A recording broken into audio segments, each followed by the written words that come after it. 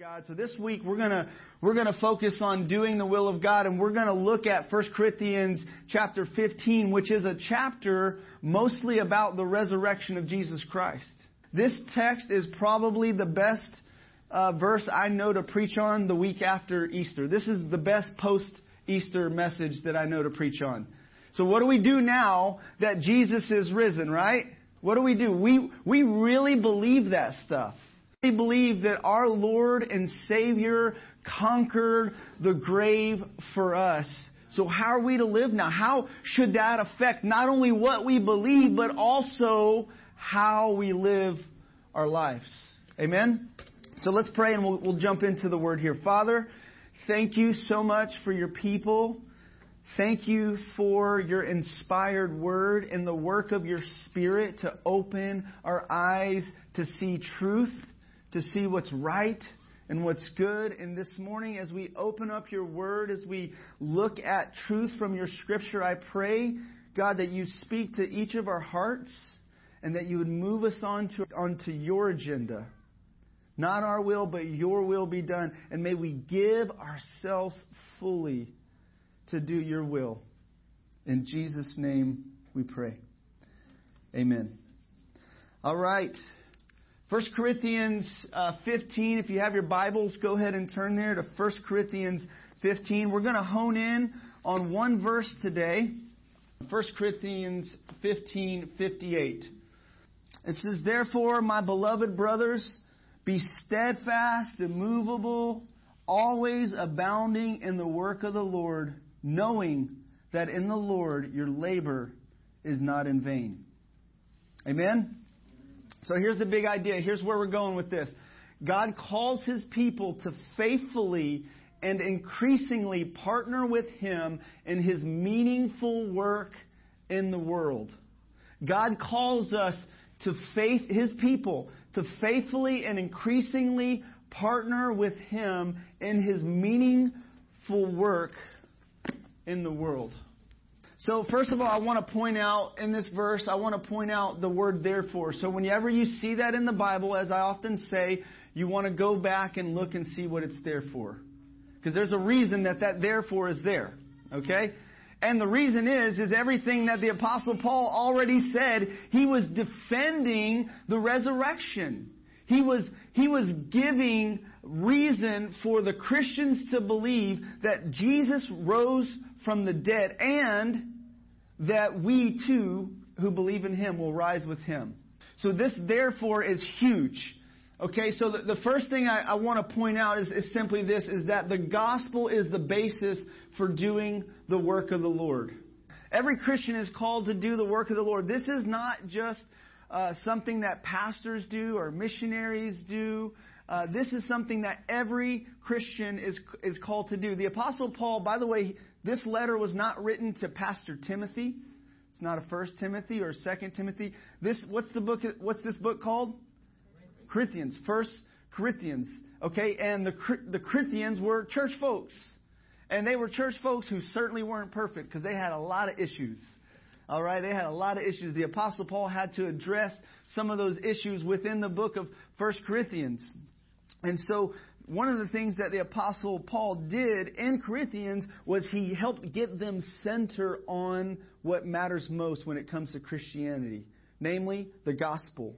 1 Corinthians 15 and love. 1 Corinthians 13. Paul devoted a whole chapter to the Corinthians on chapter 15 to help get them centered on the gospel so that they would be a gospel-centered church. Okay? Paul devoted a whole chapter in 1 Corinthians 13 on love so that they would be a church filled with love. He was trying to let them know not to major on the minors. Major on the majors when it comes to Christianity. Don't major on the minors.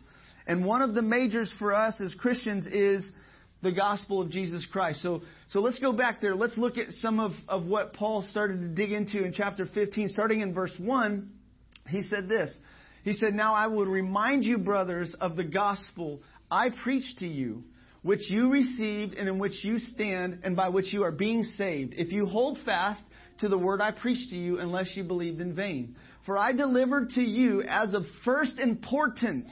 Okay, here's a major. This is major.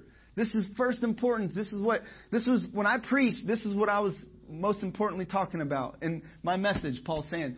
I delivered you as of first importance what I also received, that Christ died for our sins in accordance with the Scriptures, that He was buried, and that He was raised on the third day in accordance with the Scriptures. So the gospel is, based on these verses here, the gospel is what? The message of Christ's death, His burial, and His resurrection. And we are all about that here at City Church. You are going to hear that message probably in every worship set. You're going to hear that message. Okay? You're going to hear that message in each sermon. There's going to be some kind of connection to the gospel and how it affects us. And whatever we're focused on, we're going to focus on that message. We're going to point to this message. The gospel is the basis for doing the work of the Lord. Okay? This is huge. Because a lot of young Christians, they come to Christ and they get excited about doing stuff for God, doing work for God, when they haven't yet really received and understood the work that was done for them. Okay? So this is huge. Our work, our labor in the Lord needs to be based off of what Christ has done. That's the foundation. The gospel of Jesus Christ is the foundation of why we do what we do. We belong to God. 1 Corinthians 6:20 says this. It says, you've been bought at a price, therefore glorify God with your body and your spirit, which are God's. So you belong to God. Christ died for you. He was buried. He was raised from the dead. That's the gospel. And last week we celebrated that explicitly in Resurrection Day. We celebrated the truth that Jesus is alive. Okay? So throughout this chapter, the Apostle Paul says, if Jesus didn't raise from the dead, if there's no resurrection, Jesus didn't raise from the dead, we won't be raised from the dead. Everything that we're doing as Christians is vain. And he said this. He said Christians are the most pitiful people on the face of the earth if there's no resurrection. If there's no resurrection, Christians are the most pitiful people on the face of the earth. But if there is a resurrection, if there truly is a resurrection, if one day you're going to get a new body with no disease, no decay, no dandruff, okay? No achy joints and body parts. You're going to get a glorified body one day. You're going to be resurrected because Jesus was resurrected, and you will have a body that will no longer corrupt and fall apart. If that's true, then what we do as Christians, doing the work of the Lord, is certainly not in vain. It is worth it. Jesus is worth it. And so the gospel is the basis for our work in the Lord. Jesus, before He died on the cross, He said, it is finished. Jesus accomplished the work that the Father sent Him to do. He finished the work. And our work, everything that we do, is built on that foundation. We don't work for our salvation. Jesus is our salvation, and what He's done accomplishes our salvation. And many folks kind of get this twisted. They feel like they have to work so that God will show them favor and so that they can get closer to God. And instead of working from that foundation and on that foundation, many folks try to work to build their own foundation, which is a faulty foundation. The Apostle Paul was calling the Corinthian church back to the gospel, trying to center them on the basic gospel message. This is really good news when we let it sink in. When we believe it and we let it sink in, it changes our lives. It's powerful. The gospel is the power of God and the salvation for all who believe. So there is this mighty therefore at the very beginning of this verse, and the therefore is based, it hinges on, it's one of the greatest therefores I know of in the Bible. Okay? It hinges all on the fact that Jesus died, He was buried and raised from the dead. He conquered death for you and I. The sting of death is gone. So that therefore is huge. So the gospel is the basis of our labor in the Lord. There's a pastor who says this. He says, how can you come to grips with someone who has given you himself utterly? How can you come to grips with someone who has given himself utterly for you without you giving yourself utterly for him? When we look at the great sacrifice of the cross and what Christ has done for us, how can we not respond in giving ourselves fully to God? So Christ wins our hearts through the gospel. He saves us through the gospel. Our faith is built on this. So this is foundational. Okay? This is simple truth, but I want to make sure everybody here gets this. The gospel is the foundation for our labor. Okay? So that's why what we do as Christians is not in vain. The work that we do in the Lord is not in vain.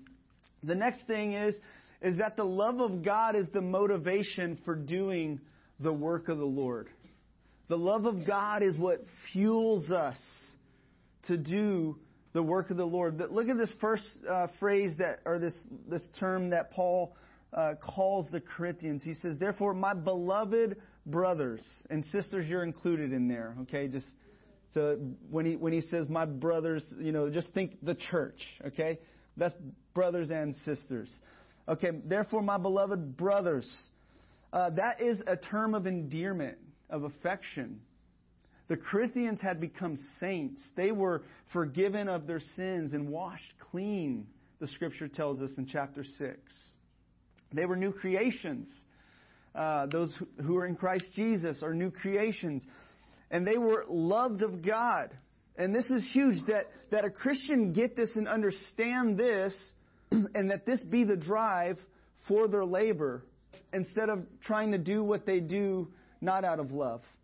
Love should fuel everything that we do. 1 Corinthians chapter 16, verse 14, Paul says, "Let all that you do be done in love."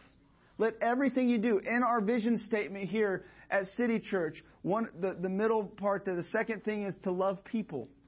Know Jesus, love people, and impact your world. Paul, as I mentioned earlier, devoted a whole chapter to talking about what love is and describing what love is. And he says, "If I speak in the tongues of men and of angels but have not love, I am a noisy gong or a clanging cymbal." How many of you got kids that will take pots and pans or something noisy and just bang it and make some noise? And how pleasant is that sound to your ears when your kids do that? And you're trying to focus on responding to an email. And you're trying to do something where you need to think, and all you hear is this clanging cymbal. Okay? A clanging cymbal, a gong or a clanging cymbal is annoying. So Paul says that's what people without love, that's what they're like. They're like a clanging cymbal. They're annoying. They're like a clanging cymbal. He says, if I have prophetic powers and understand all mysteries and all knowledge, and if I have all faith so as to move mountains, but I have not love, I am nothing. If I give all I have away, and if I deliver my body to be burned, but have not love, I gain nothing. It's possible to give to people without loving them, really. We can give with a hook back to us. But it's not possible to love without giving. Because love will give. Love will build up. Love will give out and serve. Paul also says in 2 Corinthians 5:14, "For the love of Christ controls us." Or another version says compels us. So it's God's love that motivates and fuels the Christian to do the work of the Lord. The gospel is the basis for doing the work of the Lord, and the love of Christ is the motivation, is the drive. The gospel is the basis, the love is the motivation. I think it's important, by the way, before we have that love to give out, we first got to receive it. We first have to receive the love that God has for us. God demonstrated His love for us, and that while we were yet sinners, Christ died for us. He took our place. And the love of God's manifested in the gospel, in Christ's death for us. He went to the cross for us. And we first receive that. Okay? We love Him because He first loved us. We first receive that love, and we respond in love towards God and towards people. In the Corinthian church, what happened was, this was a charismatic church. Okay? This was kind of like a Pentecostal church in their day. They were very charismatic. And Paul affirmed these guys. He affirmed them in their charisma and their spiritual gift. That's good. Spiritual gifts are good. Use them. But one of the things that was happening was spiritual gifts were being used as a display to show how awesome they were. Look at me. I'm so cool because I can prophesy. Look at me. I'm so cool because I can speak in tongues. Everybody listen. Shanda ba ba ba shanda ba ba. And yet that wasn't helping anybody else in the service, but that person doing it looked pretty spiritual. So it was like a stroke of his or her ego because of how spiritual they were when they prayed. So passionately like that, right? And so Paul was bringing them back to the gospel, like don't major on what's not a major. Spiritual gifts are not a major when it comes to the Christian faith. They're important, but they're not of first importance. So in chapter 12 and chapter 14, Paul talks about spiritual gifts. He teaches them about spiritual gifts. And Paul's like, hey, I speak in tongues more than all you guys. Prophecy, any Christian can prophesy. And he says, hey, pursue those things. Don't stop Christians from doing those things. But when you do those things, when you're using your gifts, make sure you're using them to build up to the body of Christ. Not to show everybody how awesome you are. He says in 1 Corinthians, I think it's 8, he says, knowledge puffs up, but love builds up. So he's just like correcting these guys left and right. There's immorality in the church, so they're very charismatic, but yet there's rampant sexual immorality in the church. And Paul's like, this is wrong. You're over here speaking in tongues and praising the Lord on Sunday, but then you're sleeping with your stepmom. I mean, and the church isn't doing anything about it. That was happening in this church. This was a messy church. Okay, so Paul, he addressed this stuff. And he brought them back to the gospel and how they were to live as Christians. And he brought them back to love. Love was to be the motivation of all that they did. Love should drive us. If we can have the best gifts, we can sing the best, we could be the best teacher and be able to break down theology and just break it down right on, but then be proud and arrogant and unloving with how we use our giftings. And Paul says all that profits nothing. Big deal. If you're going to do work in the Lord, it has to be motivated by love. It has to be built on the foundation. It has to flow from the foundation of the gospel, motivated by love, and energized by grace. Energized by God's grace. 1 Corinthians 15:10. So in the middle of this, this chapter, Paul makes this statement. I love this verse. I go back to it. I think it's an awesome verse. Paul says, "But by the grace of God, I am what I am. And His grace toward me was not in vain. On the contrary, I worked harder than any of those other guys." Okay, he's not boasting here. Because look what he does. He says, "Though it was not I, but the grace of God that was with me." Notice how Paul is describing God's grace. Now, most of the other places we see God's grace referred to as like a undeserved favor and blessing. But here, in some other places, Paul describes grace as this force or this power working in his life or in the lives of the believers or the apostles. There was great, in I think it's Acts 4, there was great grace upon the apostles. And so the Bible describes grace in Paul and Luke, not only undeserved favor and blessing, but this force, this power to do what God's called us to do, to be who God's called us to be, and do what God's called us to do. 2 Corinthians 12, when Paul had this thorn in his flesh, he prayed to the Lord, and he didn't get his prayer answered. He didn't get what he was asking for. 3 times he pleaded with the Lord, "Lord, remove this." And the Lord, you know what Jesus said? "My grace is sufficient. My strength is made perfect in weakness," or my power. My grace is sufficient, my power or strength is made perfect in your weakness. So my grace is enough for you to be who I've called you to be and do what I've called you to do. Paul, I'm not going to remove that thorn from your flesh. You, by grace, can do what I've called you to do with it. That's a tough word. But it's also a comforting word. It's a comforting word where Paul had to embrace his limits and embrace his need for God. You see, we all need God. We can't do anything apart from Him. We need His grace to be who He's called us to be and to do what He's called us to do. You know, this verse, be steadfast, immovable, always abounding in the work of the Lord. This sounds like a recipe for burnout for some people.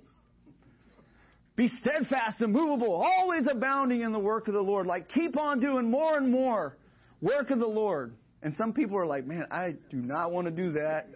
My family life will be messed up. My work life will be messed up. I don't know. Where's the balance in that verse?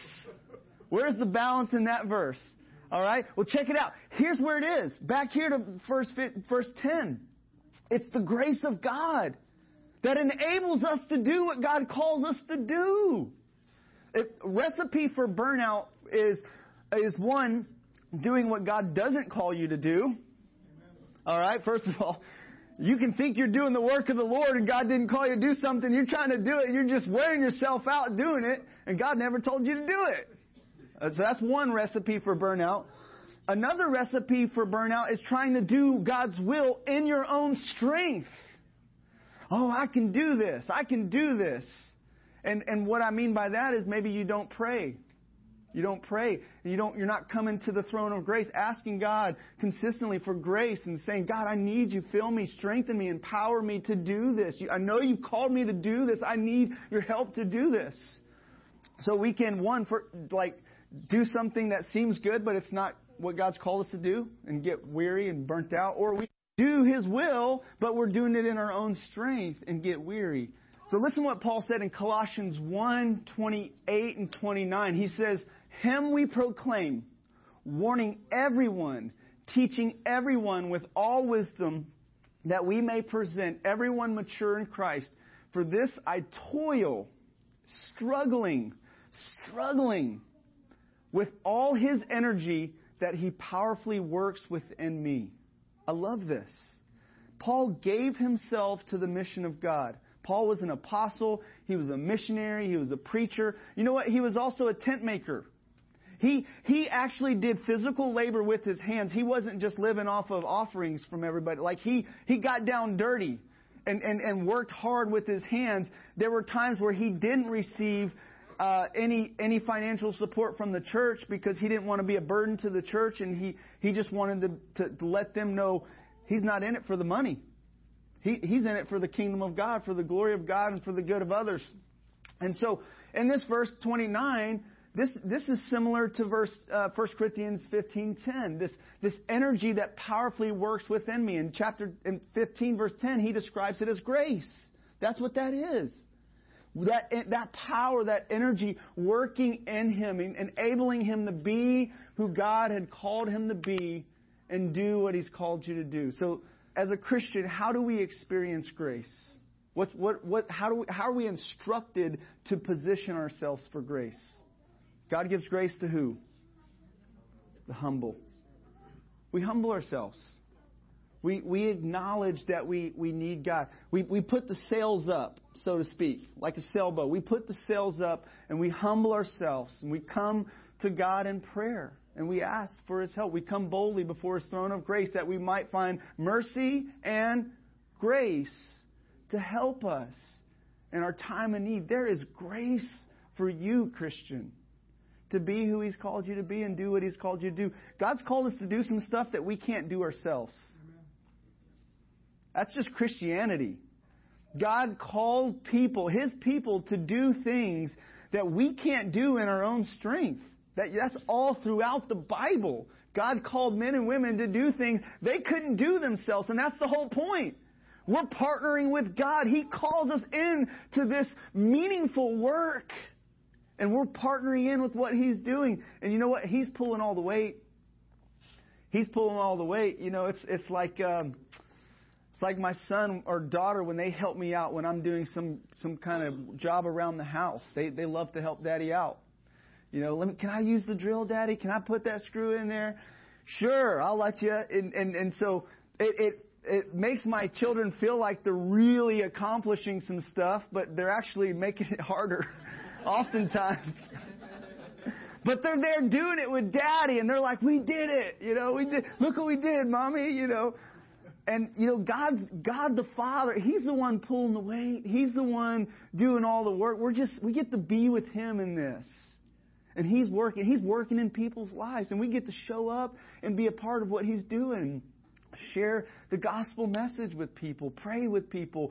Serve and meet a very basic practical need. Bring a meal to somebody or share an encouraging word with somebody. And we're just the mailman. We're God's UPS peeps. We show up, we just deliver the package. God, it's God's gift and it's just flowing through us. And so I think this will be key for us as we focus in on doing the work of the Lord. I think we need to know that all we do should be based on the gospel message. Okay, we should be pointing people back to Jesus and who He is and what He's done. And all that we do should be motivated and love. This is freeing. When you let your work be done out of motivation and love, it frees you up to not be self-conscious and self-focused. This is good for our worship team. This is good for anything you're doing in front of people. There are times when I have, in preaching or speaking, have felt nervous.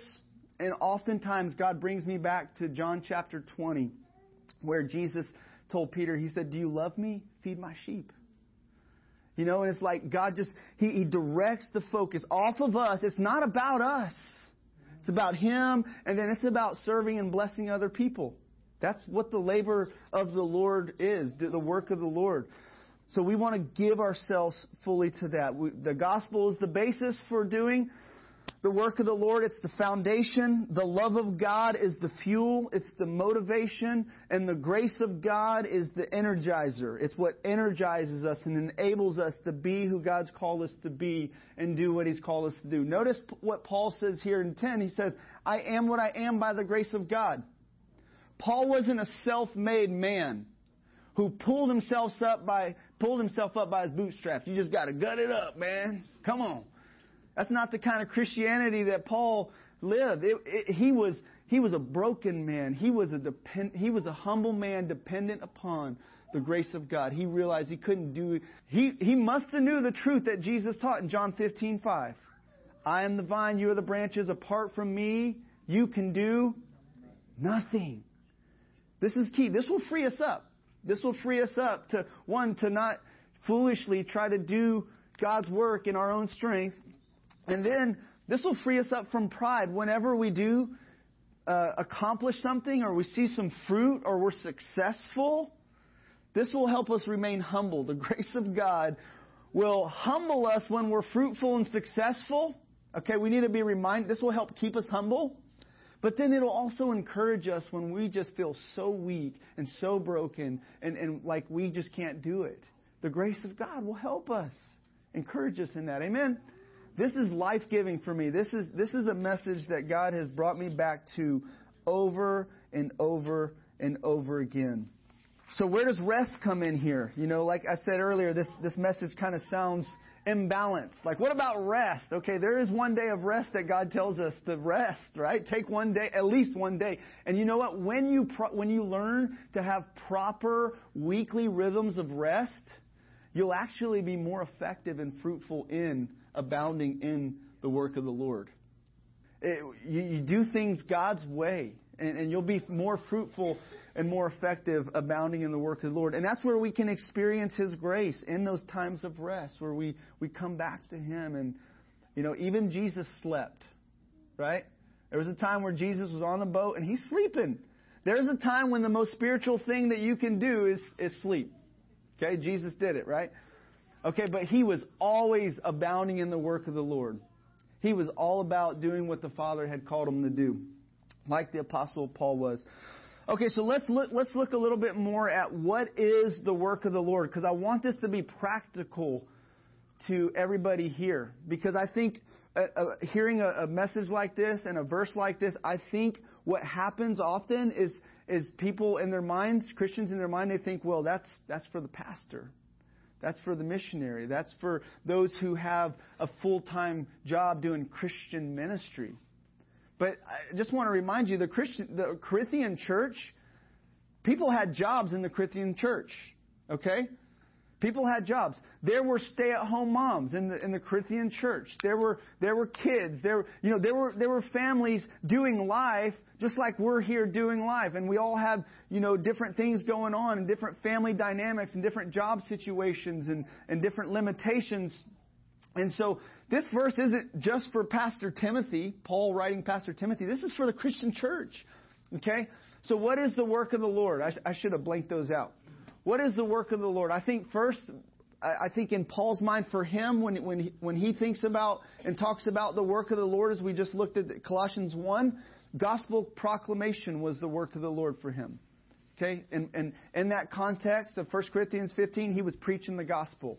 And by the way, gospel proclamation isn't just for the pastor, isn't just for the missionary or the apostle. It's for every Christian.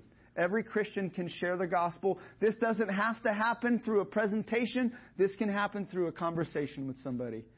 You don't have to scream. You don't have to even raise your voice. You can softly evangelize and proclaim the gospel in a loving way.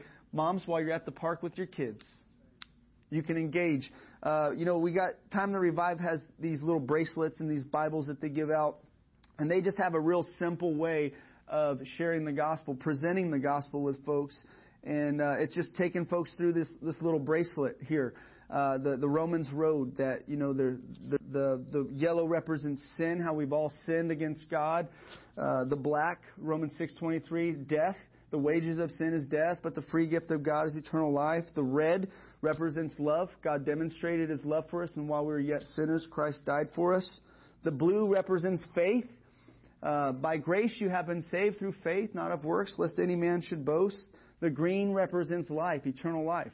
That if you confess Jesus as Lord and believe in your heart that God raised Him from the dead, you will be saved. And so there's just this simple way of sharing the gospel with folks. And you give them the bracelet and you start off saying, hey, can I pray for you? You walk up to somebody and you say, hey, can I pray for you? And so there are churches, over 344 churches all across the DFW, across the Metroplex, engaging in this. They're getting trained. So Monday through Thursday, they're getting trained in every region. They're getting trained to share the gospel with people. And then they're going out in the mornings. They're going out in the afternoons and sharing the gospel. This Saturday at Reach, we have an opportunity to partner with CCI Dallas and evangelize in Old East Dallas area. And so they need laborers there. This is fun, by the way. I know for many folks, gospel proclamation, evangelism is terrifying. And like way out of your comfort zone. But I tell you what, this is so fun when you see God working in people's life. You show up and there's been a grandma or a mom praying for a guy or a girl, and they're like right ready to give their life to Jesus, and all you do is say, hey, can I pray for you? For anything, and they just start crying, just yesterday there were two people sitting out in front of the church there, and they were just in a posture. Daniel and I met them. They were just in a posture of they were just ready for somebody to come and minister the love of Christ to them, and we prayed. So gospel proclamation, I think that is definitely the work of the Lord. I wouldn't limit the work of the Lord to just evangelism, though. I think this can be very broad when we talk about the work of the Lord. I think, in the context of 1 Corinthians, serving the body of Christ with the gifts that God has given you. That's the work of the Lord. Okay? Building up folks. So if your spiritual gifting is serving. If your spiritual gift is some kind of speaking gift, you speak. And just however God has wired you, you use that gifting to serve other people. Now, if you're here and you don't know what your gifts are, you know what? See a need and try to meet it in any way you can. And I tell you what, your gifts it'll become more and more evident as you just try to love people in whatever way you can love and help and serve people and talk to people. and it'll just come out. I think you will discover your spiritual gift as you just try to serve people and love people. That's been my testimony. That's how I've discovered how God has wired me. Okay, another thing, the work of the Lord is discipleship. Kevin talked about this a couple weeks ago. The Apostle Paul gave himself to this. Paul was a church planner, and he was discipling folks. He was involved in their lives. He was checking up on them. He was sending letters to talk to them, to communicate to them, like, hey, get your act together, guys, because I hear it's crazy at your church right now. And so Paul was discipling folks. Jesus commanded that. Go make disciples. Jesus did that. Who are you discipling? Or is there somebody that God wants you to start discipling? Is there somebody who maybe is a new Christian and they need another brother or sister to come alongside of them and invest in their lives and pray for them and encourage them and just show them the way? Discipleship. And another one is prayer. Colossians 4:12, Paul talks about this guy, Epaphras, who was laboring for the Colossians in prayer. Prayer can be hard work, by the way. That's why when there's a prayer meeting, not a lot of folks show up. Or when there's evangelism meeting, not a lot of folks show up. Because prayer's work. I mean, if there's especially when you're praying for other people, especially when it's intercession and you're not just praying for your needs, for the bills and stuff for you. Like that can be kind of easy, like when you're up against the wall, like, God help me, I need your help. But actually committing a chunk of your time to intentionally pray for other people. That's just work. That's labor. It's called intercession. Jesus did that. Paul did that. He prayed for these churches. He was always praying for these churches. And then fill in the blank. Okay? The work of the Lord is, what is the work of the Lord? Fill in the blank. Anybody? Here's my definition. So this is my shot at it. I didn't get this from a book or a commentary, but I just took a stab at it. The work of the Lord is doing God's will, which is revealed in Scripture, following His way with the guiding of the Spirit, all for His glory and for the good of others. I'll say it again. The work of the Lord is doing God's will, which is revealed in Scripture, following His way with the guidance of the Spirit, all for His glory and for the good of others. I think that's a decent definition or description of what the work of the Lord is. And whatever we're doing that's not motivated by love and energized by grace, it's going to be wood, hay, and stubble that's going to be burned up. You see, in 1 Corinthians chapter 3, Paul told the Corinthians that their work is going to be judged. And the last part of this verse says, your labor is not in vain. So be steadfast, immovable, always abounding in the work of the Lord, knowing that your labor is not in vain. So there's a couple exhortations in this verse. Be steadfast. Don't be moved. Okay? Be grounded on what? The gospel. Okay, Jesus is risen. You're going to rise. Don't let anybody fool you and try to tell you there's no resurrection, because there is. Jesus was seen by over 500 eyewitnesses, and His followers contain the power of the resurrected Christ, His Spirit living within them, and they radically change things, or God did through them. And so there's plenty of evidence for the resurrection. Steadfast, immovable, abounding in the work of the Lord, knowing this is a perspective that we need to have if we're going to do this. This is something we need to know. And this is something we might struggle with to really believe. Does this really matter? What I'm doing here? Missionaries who are on the mission field serving overseas, and it's hard and it's mundane and it's a struggle, and they're trying to learn a language. It's hard. They feel like this at times. Is this even worth it? Okay? Pastors feel like this sometimes. Christians feel like this sometimes. Is this even worth it? Now, Paul said if there's no resurrection, it would be in vain. We would be the most pitiful people on the face of the earth. But it's not in vain. Christian, your labor in the Lord is not in vain. Your faithfulness to God and your steadfastness in following Him and serving Him is not in vain. Why? One, because of the resurrection. Jesus is risen, and He's going to raise us up with Him. This life isn't it. Okay? This isn't all there is to our existence. We will live forever with Jesus. There'll be a new heavens and a new earth. This isn't it. Now, if this was it, if it was just, 50, 60, 70, 80 years, have your kids, retire, and that's it. Life is over. That's it.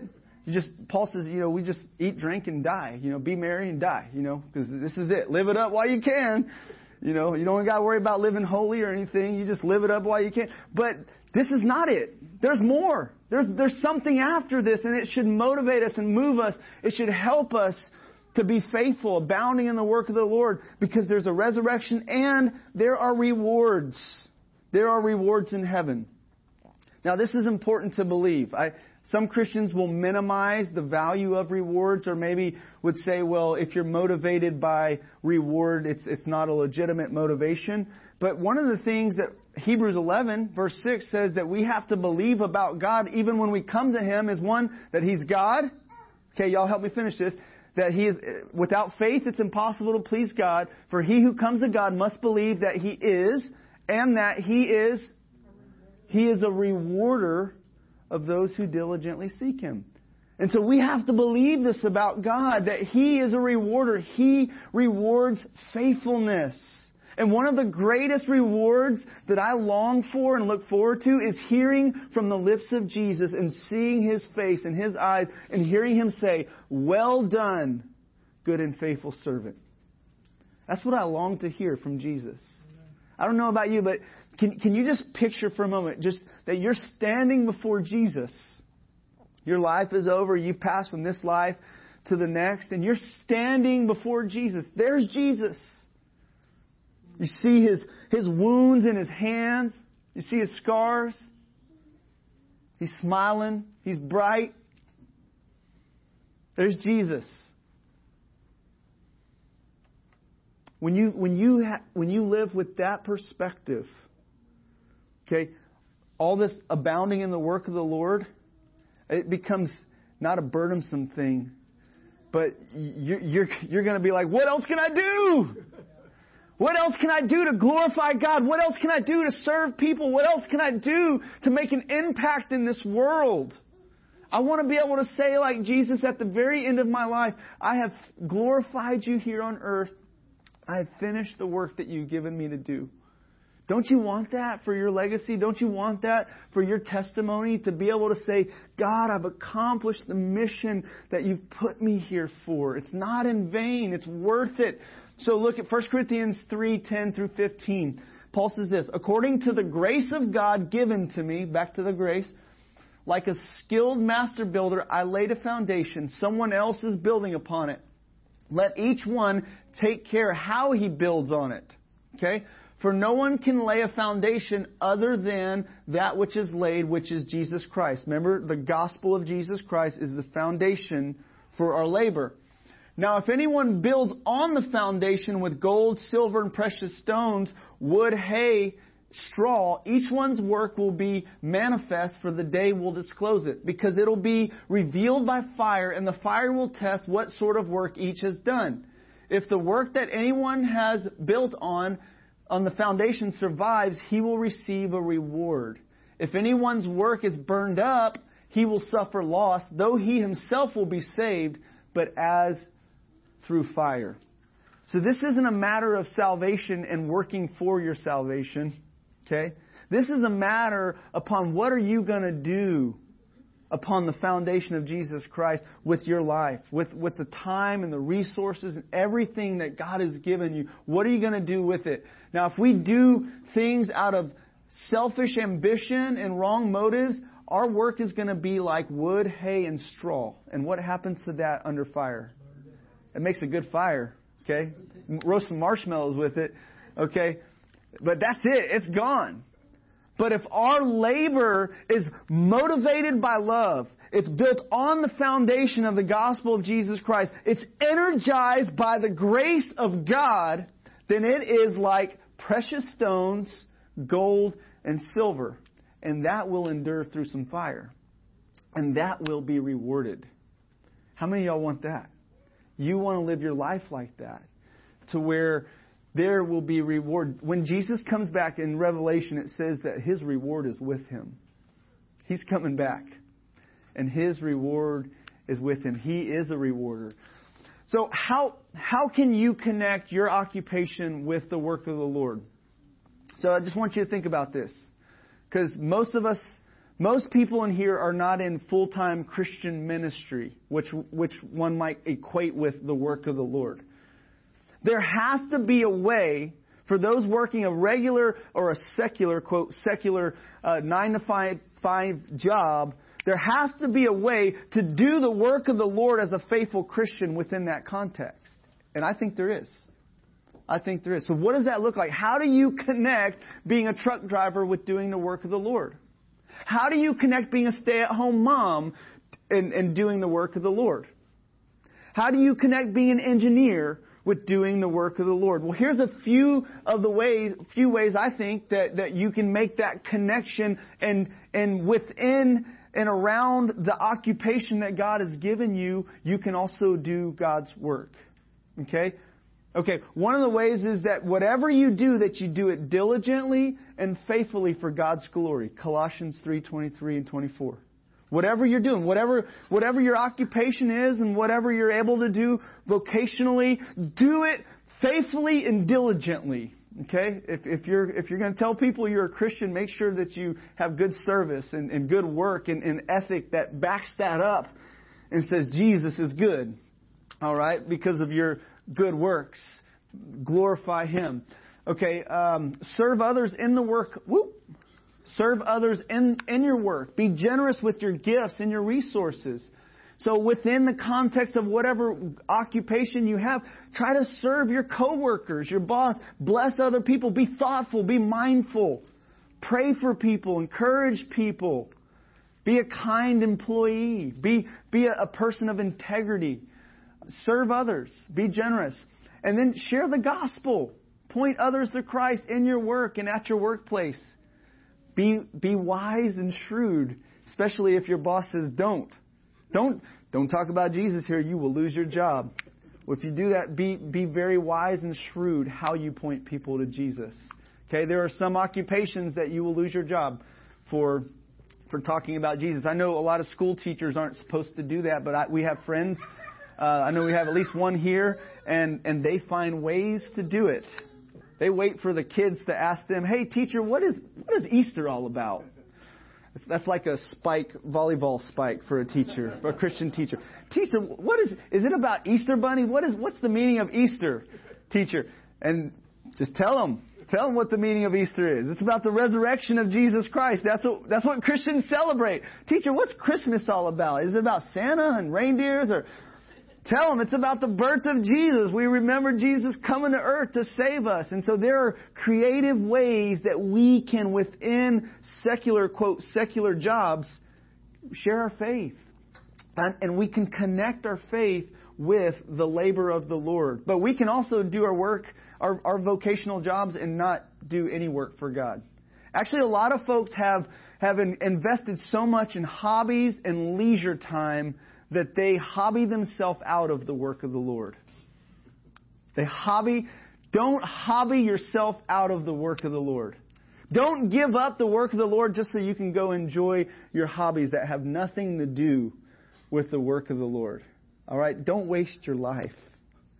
Don't waste your life. Amen? The time you and I have been given is precious. So last thing here. Here's 3 applications. And worship team, if you want to come on up. Know that your labor in the Lord is not in vain. Know this. Be convinced that what you're doing with God, in God, for God, that it's not in vain. God sees it and He will reward it. You're going to see fruit. You're going to see an impact. It may be on the other side of glory, but it's going to be worth it. You're going to think this was worth it when you see Jesus. Lean upon God's grace to enable you to do the work of the Lord. Don't try to pull yourselves up by your bootstraps and, I can do this. Come to God in prayer. Ask God for help. He wants to help you. He wants to help you more than you want His help.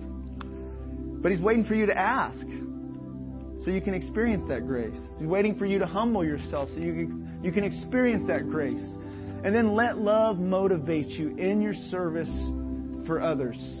Amen? So let's be a people who are steadfast, immovable, always abounding in the work of the Lord, knowing that our labor in Him is not in vain. Would you pray with me? Father, thank you that you have ordained good works for your people to do. And your scripture says, your word says that even before the foundation of the world, God, you have prepared good works for us to do. We are your workmanship, created in Christ Jesus, created for good works. And God, I pray that we would abound in those good works.